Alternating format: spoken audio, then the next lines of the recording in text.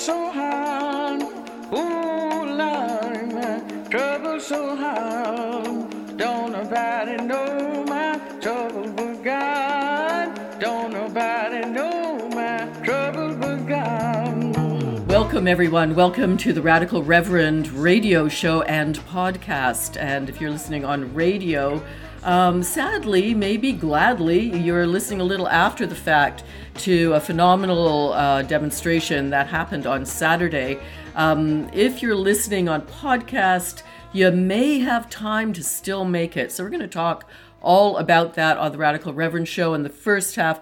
But I'm just so happy to have the Malton People's Movement on for the first half. We're just using first names, if you're listening out there in listener land, because there's some genuine and grounded concern about police retaliation. And that's in fact part of what this is all about. So Wayne, I'm going to go to you first. Tell us about the Malton People's Movement. You know, how did it start? What's it about? Why is it? Sure, I'll gladly give a little bit.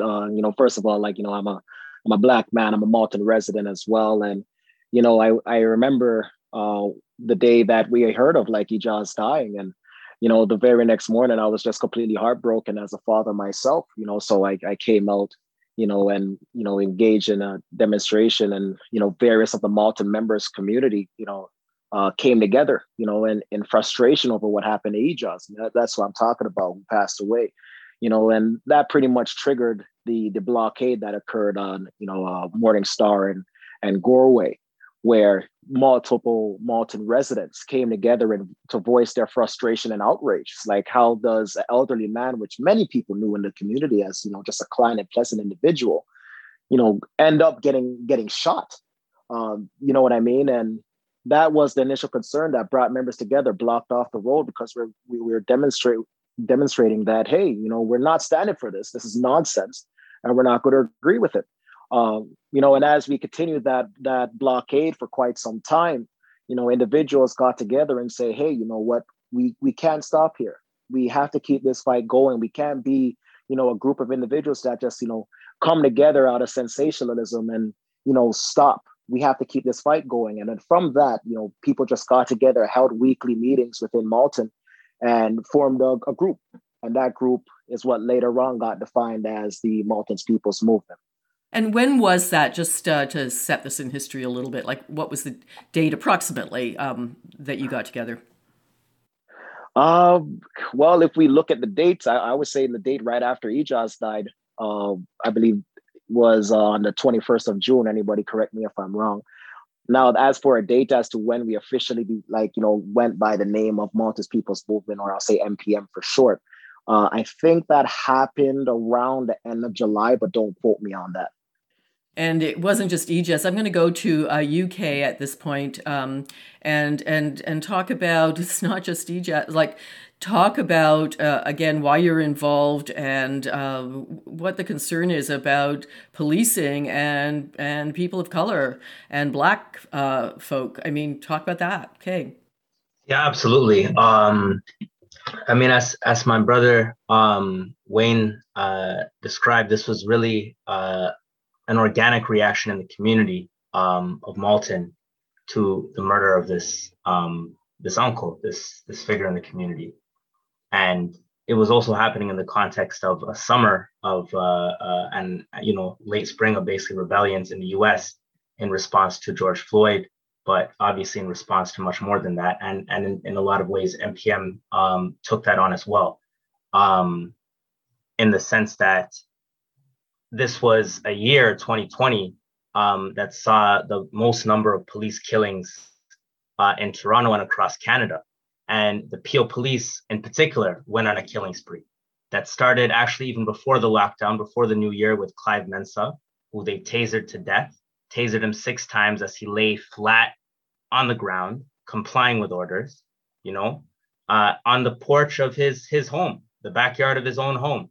And he was basically, taser is a brand, right? He was electrocuted to death by 3 heavily armed officers. That was in November 2019. We move forward to Jamal Francis, somebody who was also very beloved throughout Peel, a huge number of friends and family and acquaintances and such. And he was shot in the driveway of his own family's home on his way to, visit another family member. Shot and killed and shot and left in the front seat of his car to bleed out, while several officers and Wayne and Sarah jump in to correct me on any details, but a large number of officers ducking behind their own vehicles because they were scared of this young Black man who they had just peppered with bullets. And yet they were so scared of him, even in his injured state, supposedly, that they were ducking behind vehicles and letting him bleed out. And we fast forward again to DeAndre Campbell, who was killed in the kitchen of his own family's home, because he called the police because he needed help. He was going through a mental health crisis. He needed help. And again, reckless officers came in, tased him first.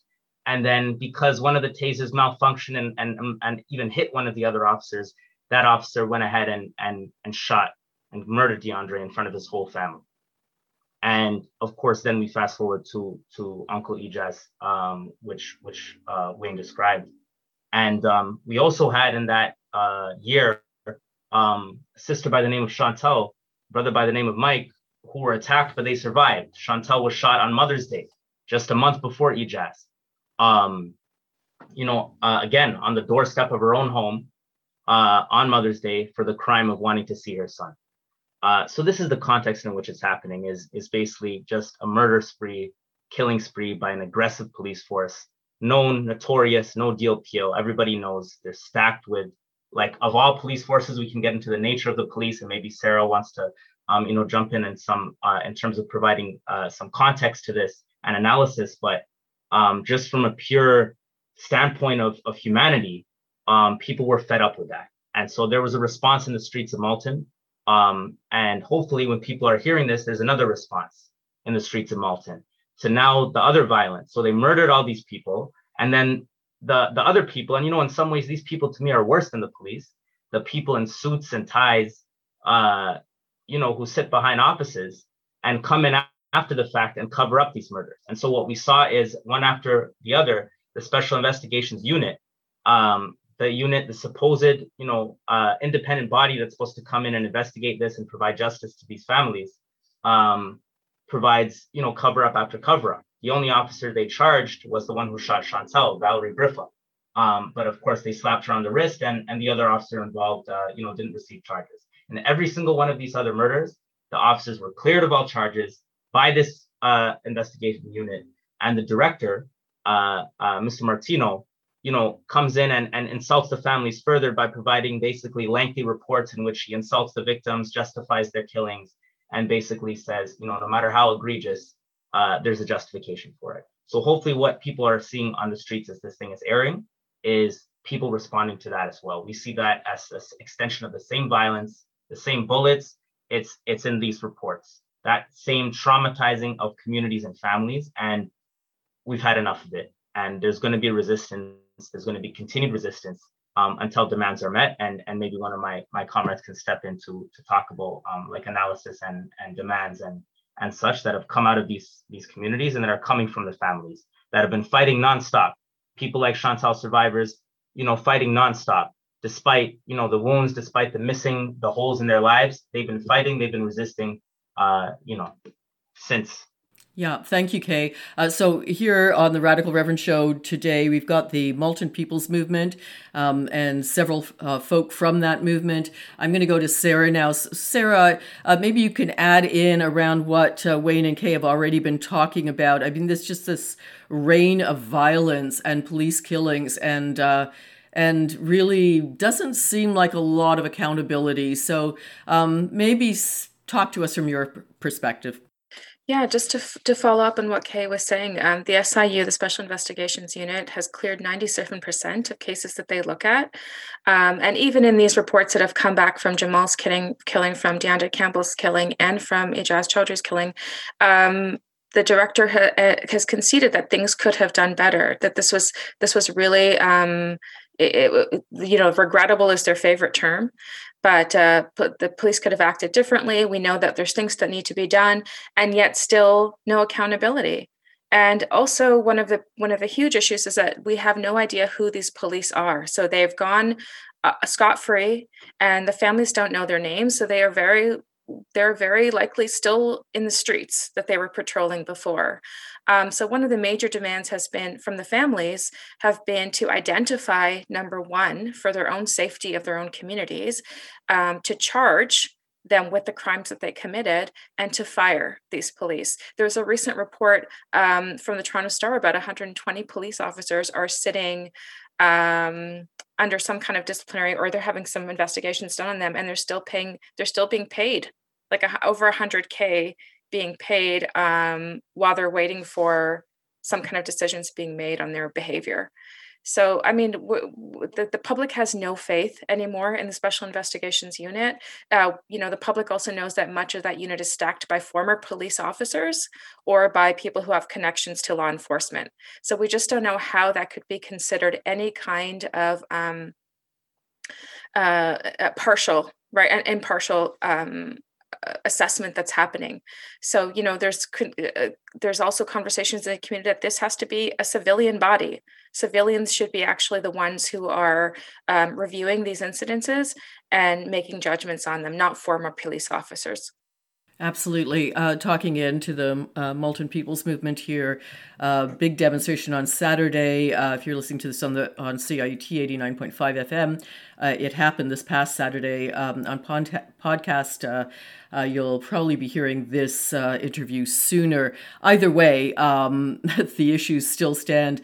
And Sarah, before I let you go and go back to the others, what do you think is the answer here? I mean, you've got, several voices that have weighed in. We saw that City Council, for example, couldn't even get defunding by 10%. Whereas, certainly in some American jurisdictions gone a lot farther than that. Black Lives Matter, for example, calling for 50% defunding, if not more. But then there's the voices that say, well, really all we need is a better police chief, civilian oversight, as you've just stated, SIU change. What do you think? What's the answer here, Sarah? Well, we're listening to the community, and we're all, of course, part of the community. And we understand that the violence in policing is not about any kind of reform that could happen. Policing was founded from slave catchers. The whole institution was about catching racialized people who were not where they were supposed to be.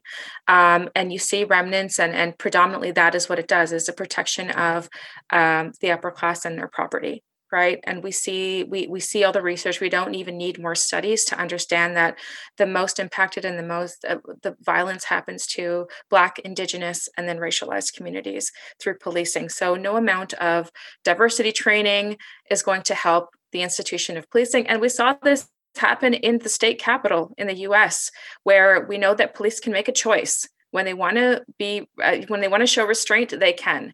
But time and time again, what we've seen in Peel is that they choose violence every time they go into these interactions. The police chief has said a lot of lovely words about how he is interested in reforming, and yet he can't even concede to some of the most basic demands of the families. And this is true of politicians as well. So, one really simple thing is some compensation. So Brother Ejaz's family is still living in the same apartment that was riddled with bullet holes. Extremely traumatic to his children. The police shot it up and walked away. Nobody repaired that wall except for community that came in to repair it and paint those walls. There's been no compensation for Chantal, who is still suffering from her injuries. She is now expecting. This is something that the state has the money to take care of. This is not like a big drawn out process where we have to go into some kind of legislature and change laws in the books. Like, they can do this right now, and they choose not to. So I think that if we are going to have any trust, even in our politicians, we need to see them put their money where their mouths are and stop with the lip service about how much they care about communities. We've also learned, we know research now, decades old from the abolition movement, is that crime is caused, people unfortunately have to make choices of survival. So sometimes it's theft. Sometimes there's things that happen that people need to do to survive. And we know that actually the solutions to these are better funding. When people have education, when they have access to good jobs, when they have access to affordable housing, communities thrive. So police forces actually do not bring safety. They bring more violence. There's tons of research out there done to prove this already. And we just don't know why our politicians are not following suit. So, Wayne, I'm going to go to you. One of the calls is that for mental health calls, that those be a special unit that's not police, that are mental health care professionals that go out. There have been pilot projects done around this and are still ongoing. Is that a possible solution, or is that just another Band-Aid? Wayne?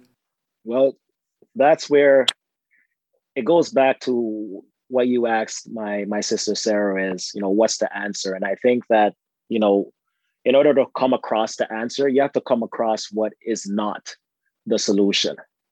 Now, when you look at the institutions like the SIU, for example, it's like, they were designed to increase public confidence. Has any of the cases that have been investigated by them demonstrated that from, Matt DiGiovanni, a fellow, Malton resident that was also taped by police, similar to like how Clive was, who passed away.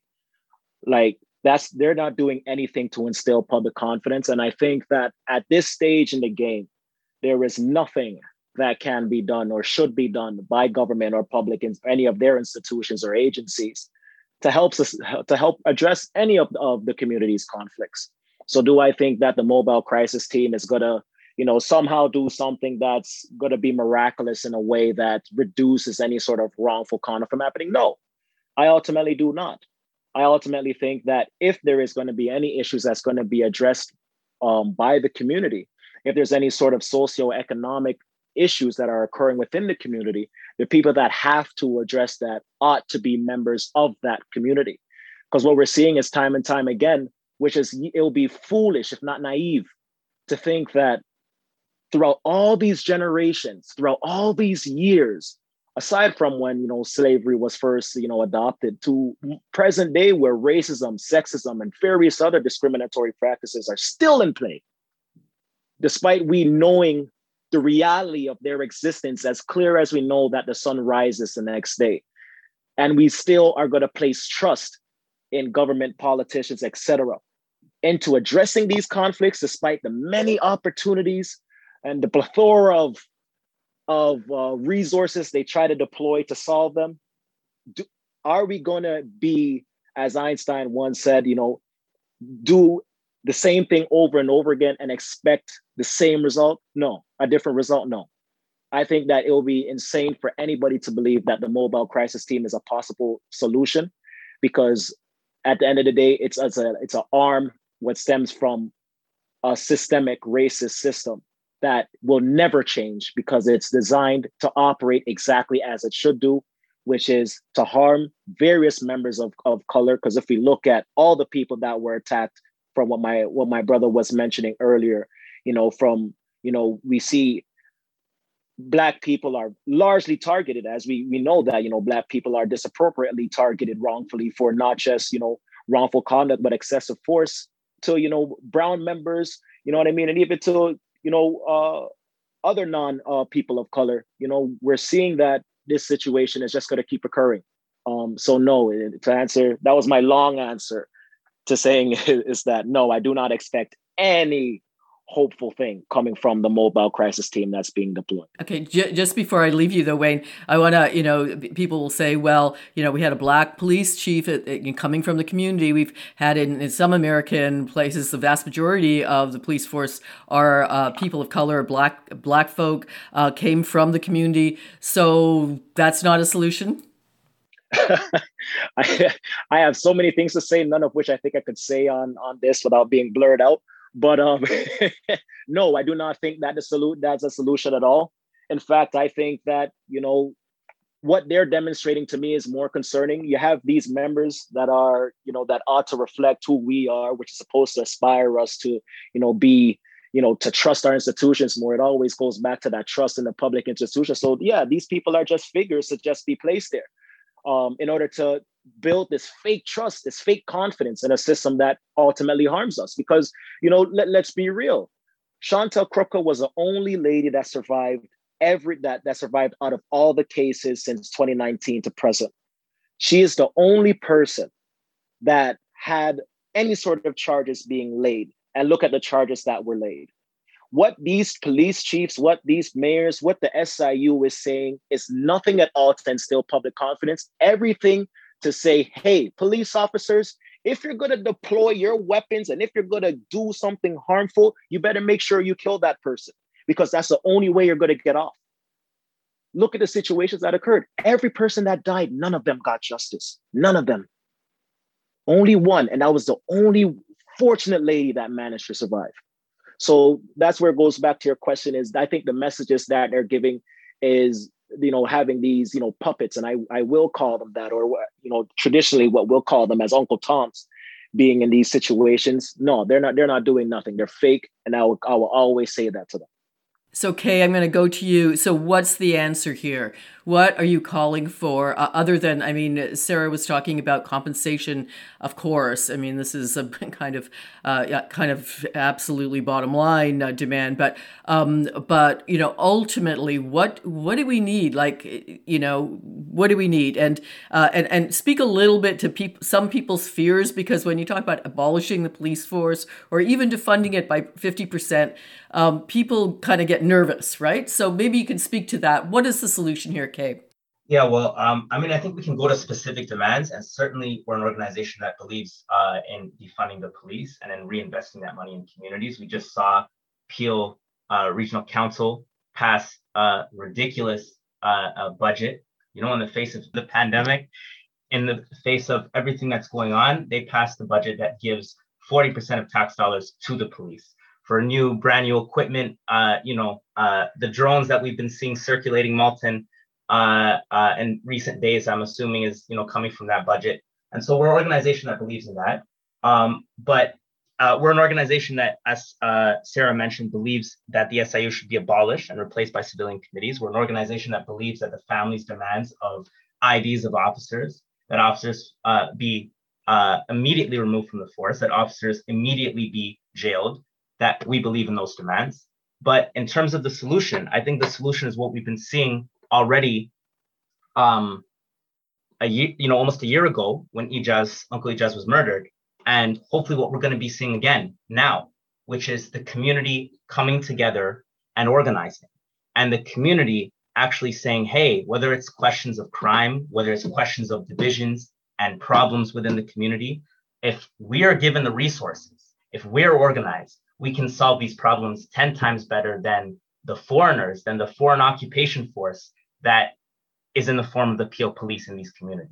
And so we want to see, in terms of the solution, it's communities and the people that are most affected by these issues of poverty, of crime, of violence, organizing, coming together, and defending each other. It's neighborhoods like Malton doing that, and seizing back control of their resources. And so, that's something we're seeing as well. Speaking to members of the Malton People's Movement, again, big demonstration this past Saturday to demand exactly what you just heard Kay outline. I'm going to go back to Wayne. Wayne, you wanted to jump in here. Yes, that's correct. Because I did want to give something, speaking to, groups or community organizations that operates in a similar context as Malton People's Movement, a group that's 100% grassroots, 100% community owned.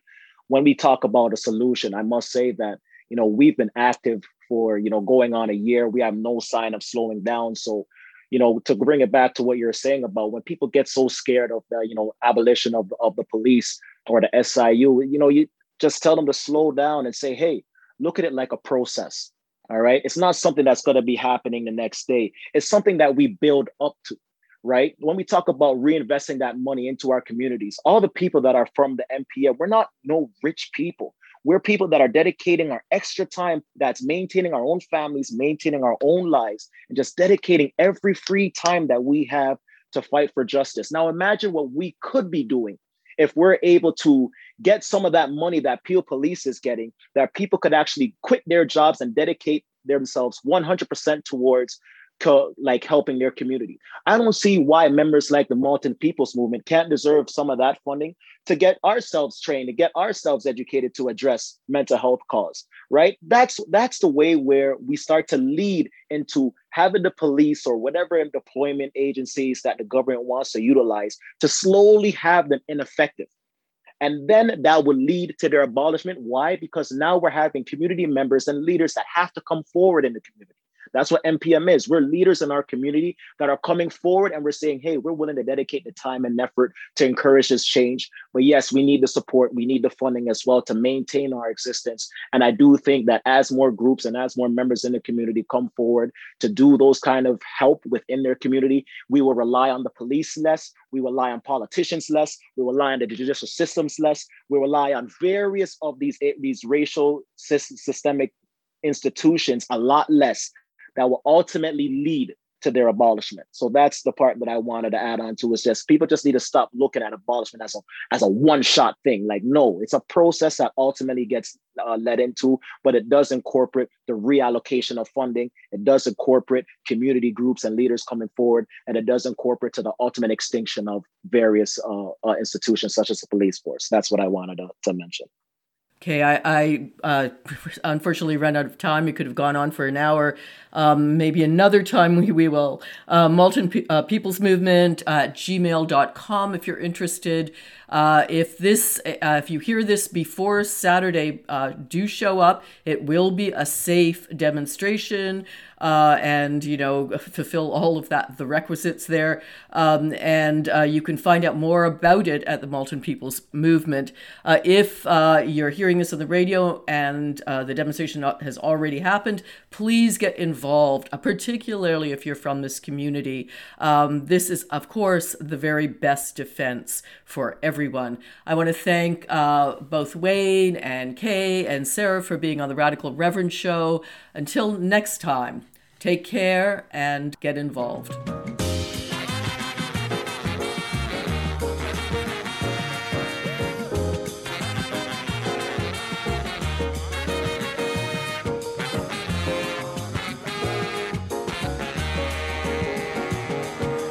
Welcome back to the Radical Reverend Show. And please just keep that in mind. You'll be hearing this, of course, on Monday if you're listening to CIUT 89.5 FM.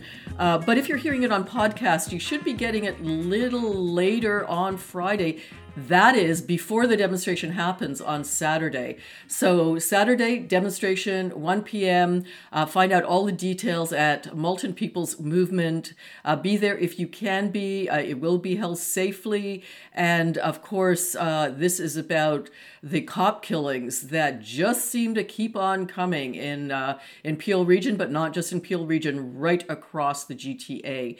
So I'm going to segue now into our leftist panel. And no strangers to the show. We've got David Slavic, who is a self-described recovering DC political consultant and also host of his own podcast, The Popular Show. And Alex Grant, editor of Fight Back magazine, and also, of course, involved with Fight Back, the organization, Marxist.ca. So welcome both to the Radical Reverend Show. Hey, Sherry. It's a pleasure. Great to have you both back. So we're going to jump right in on the police issue. So as you both know, in Toronto, City Council tried to defund in the height of the demonstrations for Black Lives Matter some months back, tried to defund the police by 10% and didn't get that through. In fact, City Council ended up giving the police more money for body cameras. And the Ontario government, of course, has given more money to the police since they've been elected as well. So we seem, in this jurisdiction anyway, to be countering the trend of defunding the police. In fact, going in the opposite direction. So Alex, I'm going to start with you. Why, what, and also let's start talking about, reform versus abolition. Alex.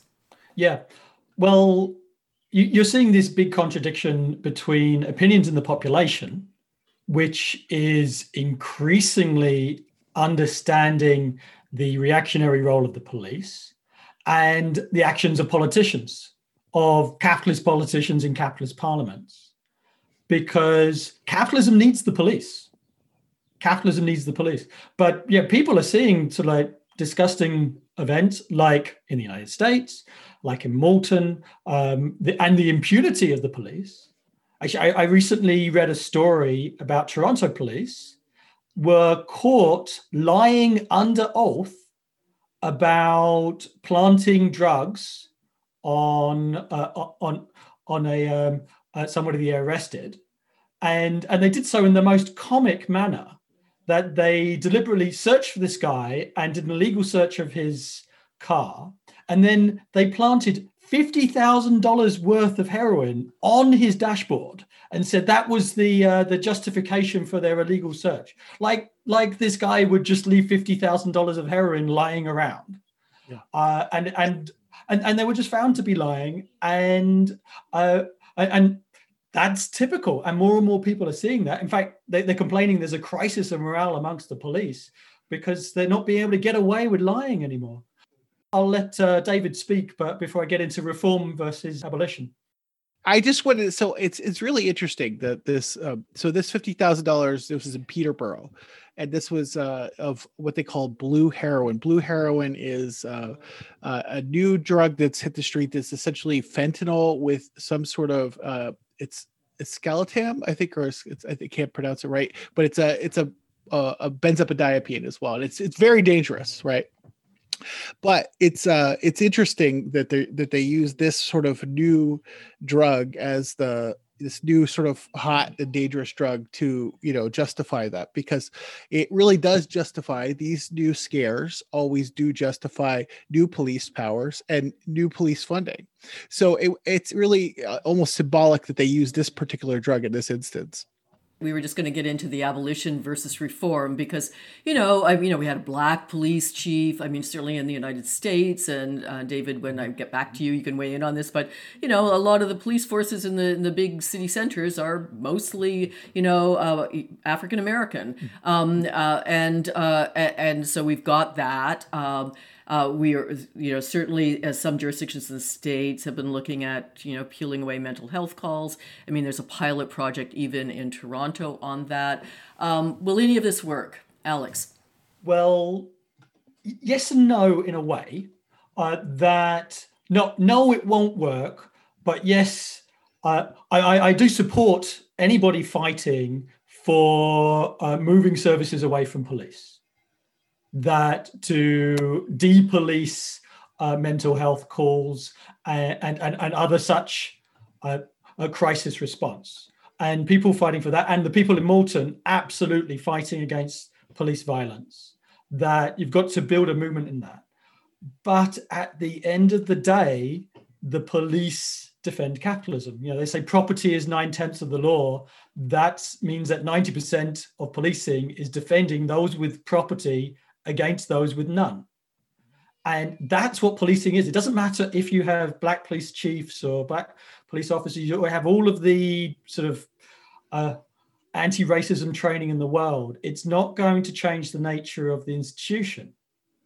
And that's why the movement to defund, abolish police really needs to understand it's not just abolish police, it's abolish capitalism. And then build a society where we don't need this police that is defending those of property from the majority of the population. And so really, I'd like to put it in an anti-capitalist perspective. You can't just say abolish police on its own without seeing the social question. And just before I go to David, I mean, we look at the kind of ideology of the police forces, both sides of the border, catching runaway slaves south of the border and up here too. But more to the point, the RCMP being set up really to police Indigenous. That was their original role. So David, abolish or reform, any of this going to work? I was on this show not too long ago with my good friend Andre Demise, and I always find myself the incrementalist on this show. Now, I am actually for abolishing the police. I think that in the long run, I think it's the way to go. I think that prisons need to be abolished. I think that we need to reform how we think about ourselves as a people and how we treat each other, even those who may be acting what we call out of the order.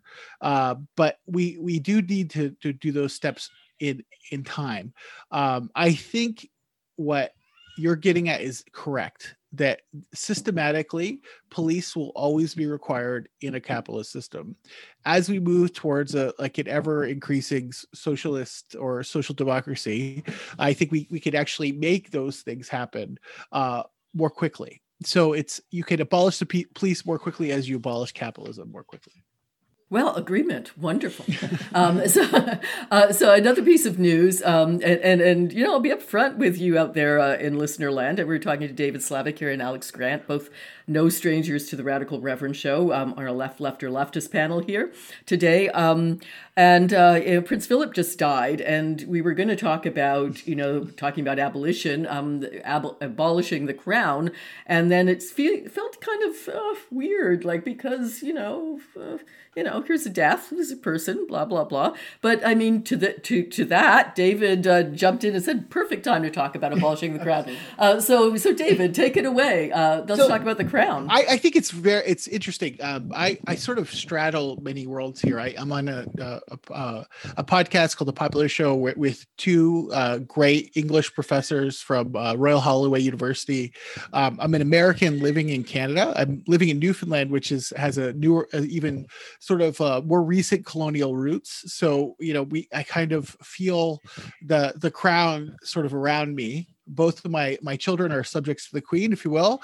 And I think one of the interesting things about Canada is that in some ways, and this is a good friend of mine, Andrew Young, who's a PhD student at University of Toronto, he believes in sort of a Hegelian sense that Canada is more of a country than the United States because it has a queen and it can vest its power into queen in some way. It provides a legitimacy. I think that we can move away from that. I think the people are the legitimacy. I think that the First Nations are the legitimacy. I think the land is legitimacy. And I think we should move into the 21st century and abolish the crown. Alex, you are a Brit. Yes. Weigh in. Well, let's look at this. There is this reticence to talk about abolishing the monarchy when Prince Philip has died. But the reality is, one is a political constitutional question and the other is a personal issue. And the two should not be related. And people's emotions are being manipulated because of that. So oh no, you can't talk about these questions because a man died. And we've got wall-to-wall coverage on the CBC. So monarchy, great man, public service, all the rest of it. And maybe, I could tell a lot of stories about Prince Philip, but I'm going to talk about the institution. That the reality is, this is a racist colonial institution. It all came out with Meghan Markle. And it isn't unimportant. The majority of Canadians oppose the monarchy. But they oppose the monarchy in kind of a laid back, I don't see the purpose kind of way. And the reality is, it's actually really, really important. It's really important because elections, you think that elections decide the government. They don't. The party that gets the most seats then goes to the representative of the Queen and asks, can I form a government? And it is entirely constitutional for the Governor General in Canada or the Queen in Britain to say no. Now, I'm going to play devil's advocate here and say, well, it's at this point, it's just a formality. They don't really do anything about it. They respect the will of the people. I watched The Crown. I saw someone who seemed to respect the will of the people despite having differences. What do you say to that? It happened in Australia in the 1970s. Yeah. So if you had... Well, the CIA was involved with that, actually. Of course. Actually, there's a great movie called A Very British Coup that outlines a process of how this could happen, of a real socialist Labour Party leader, story about that and how the monarchy just undermined it. It's an important part of the capitalist establishment. It's like a last bastion against socialism. And that's why it is very politically important to eradicate the monarchy. Mm-hmm. So, because otherwise you could win an election, Sheridan Novo, Nikki Ashton, and myself in an NDP socialist cabinet.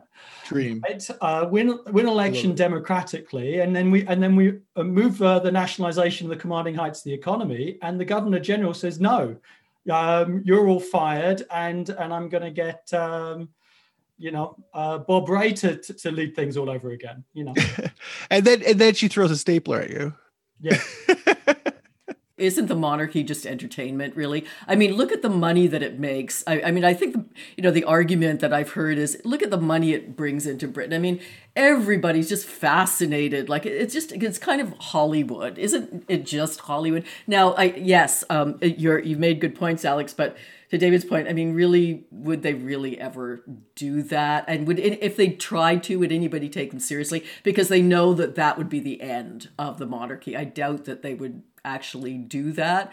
I don't know. I mean, I came from a kind of a Fabian socialist English background on my mother's side, and my grandmother would still insist that we listen to the Queen's address on Christmas Day, and she would say things like, "What a lovely woman," I mean, like, even though she considered herself a socialist, it was so bizarre. Yeah. But I mean, there's this fascination, isn't it? Just Hollywood. No, it is a last bastion of support for the establishment. And of course, and that is why the royalty needs to stay out of politics, so that it can be seen as this magical thing. Like Bagehot, who wrote the sort of definitive work on the royalty, is that says that you shouldn't look too closely at the magic, right?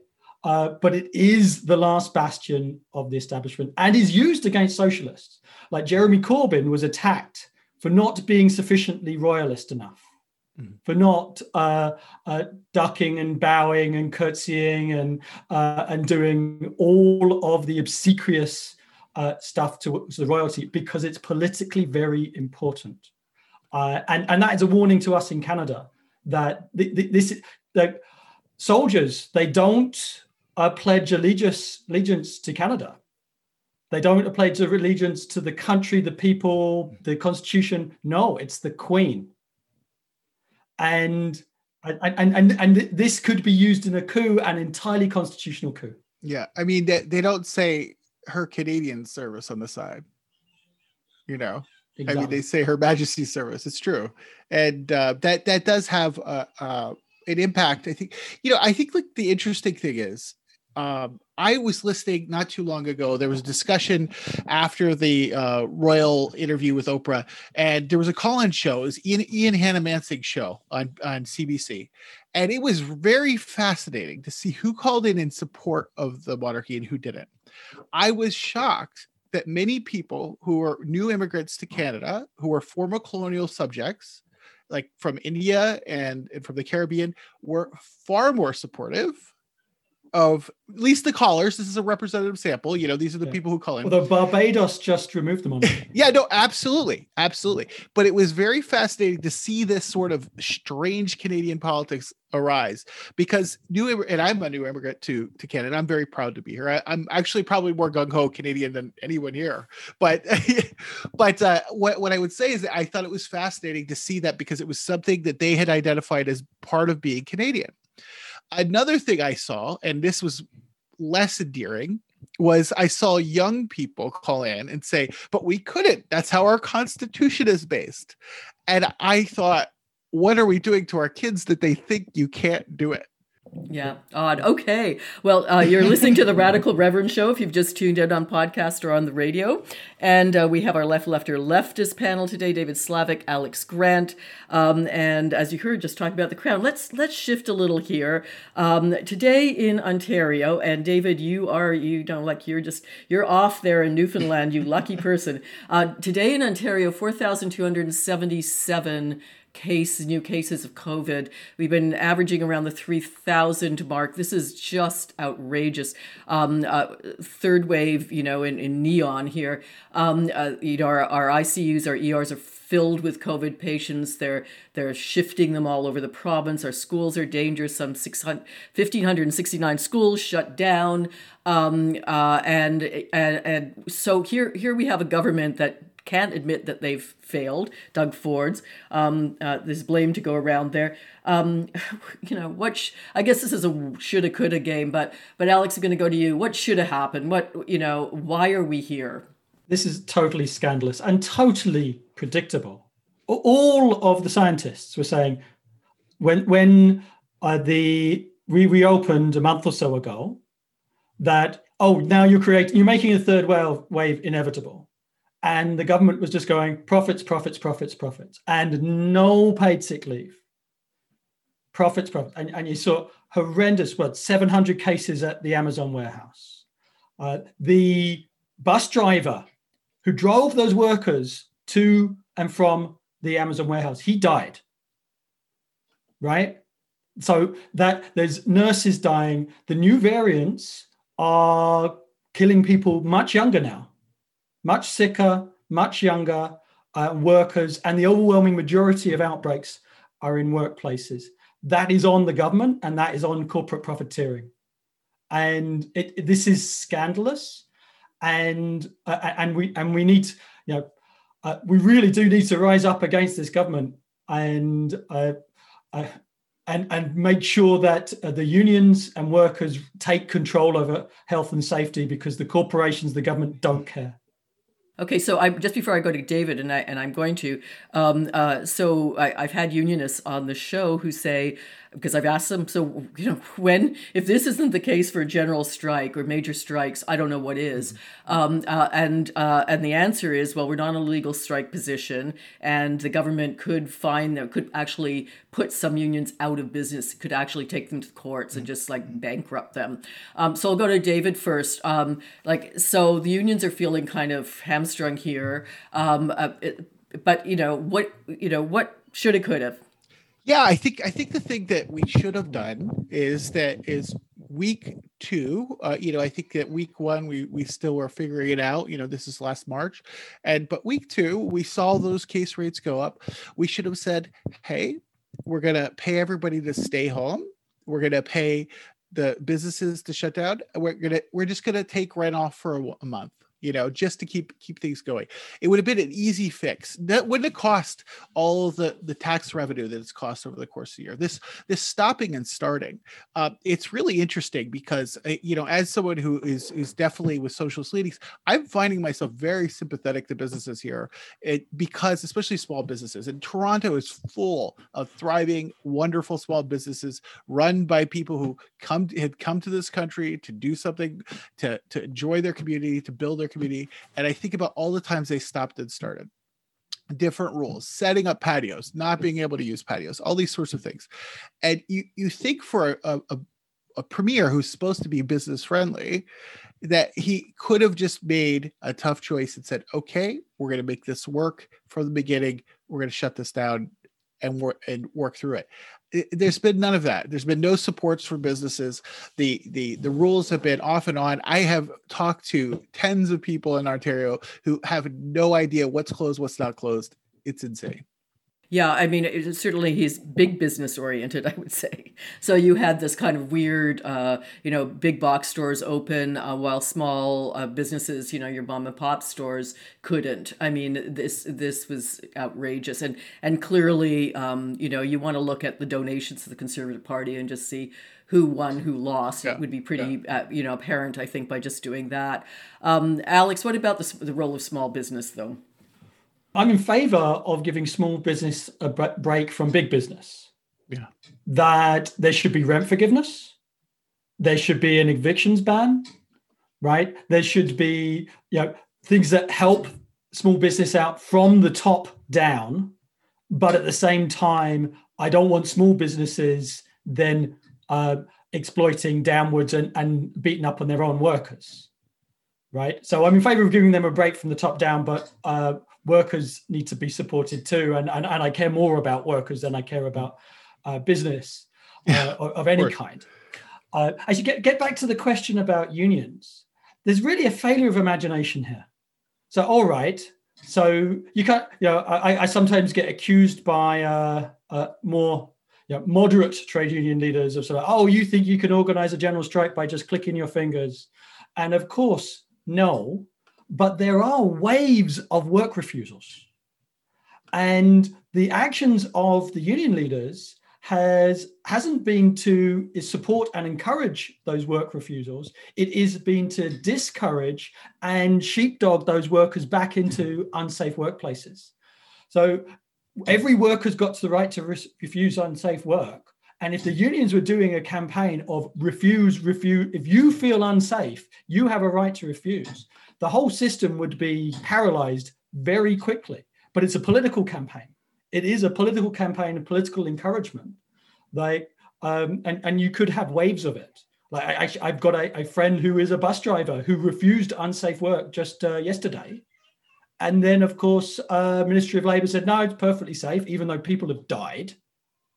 But it shouldn't just be individuals. We should be encouraging everybody.